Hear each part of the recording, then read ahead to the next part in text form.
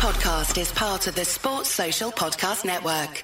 You've obviously spent a lot of time over the years with Roy Jones Jr. You've been in Roy's company recently. How's he getting on at the moment? Is he in good spirits?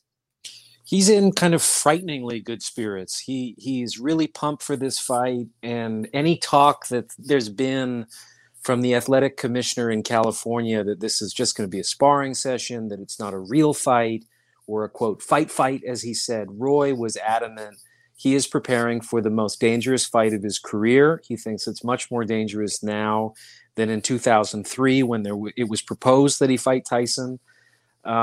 He said he began at about 220 pounds before this was announced. He's dropped some of the weight very quickly. He was very enthusiastic about that to show that he's working really hard. And I'm really scared for him because when I was last with him in Pensacola to do a pretty long profile on him called Roy Jones, The Long Goodbye, the knees were just a real issue. He just can't even walk properly. So I'm very scared given how good Tyson has looked. Granted, they're very edited videos to create this sort of sizzle reel.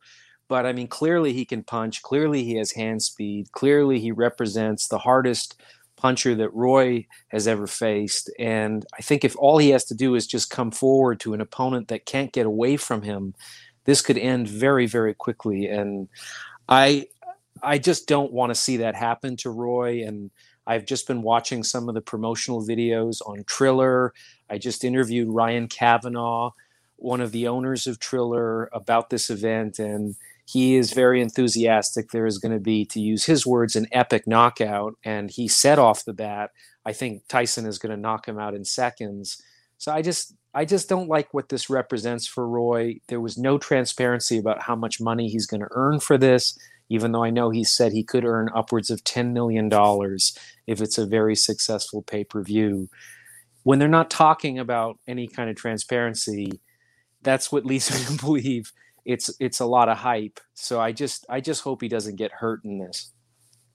Yeah, looking at Roy, obviously 75 bouts, nearly 500 rounds. He's been a pro for the guts of 30 years. He's in his 50s now. I mean, these statistics are, they're weighing up against him. The fact that there's going to be, as far as I'm aware, judges is a real red flag for me because there's that real element of competition. It pushes it aside from an exhibition bout. These guys, if there's judges involved, then there's obviously that spirit of competition, which makes it more dangerous for Roy, I think. No question about it. And these conflicting reports is exactly why I wanted to talk to Ryan Kavanaugh, to say, you have Andy Foster, the head of the Athletic Commission in California, saying, this is a light spar.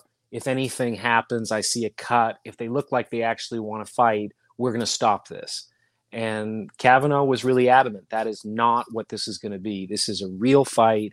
They're judging it. They're going to hand out a belt. I don't know what the belt is for. They always find one in boxing, don't they? Yeah.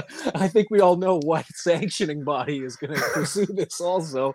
Maybe Maurice Sullivan will come back from the grave to sanction it and hand off some emerald belt or something. I don't know.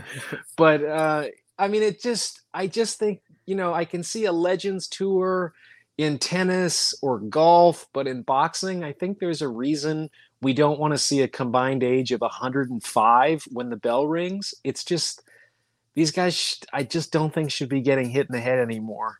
I think they've had it enough in their respective careers.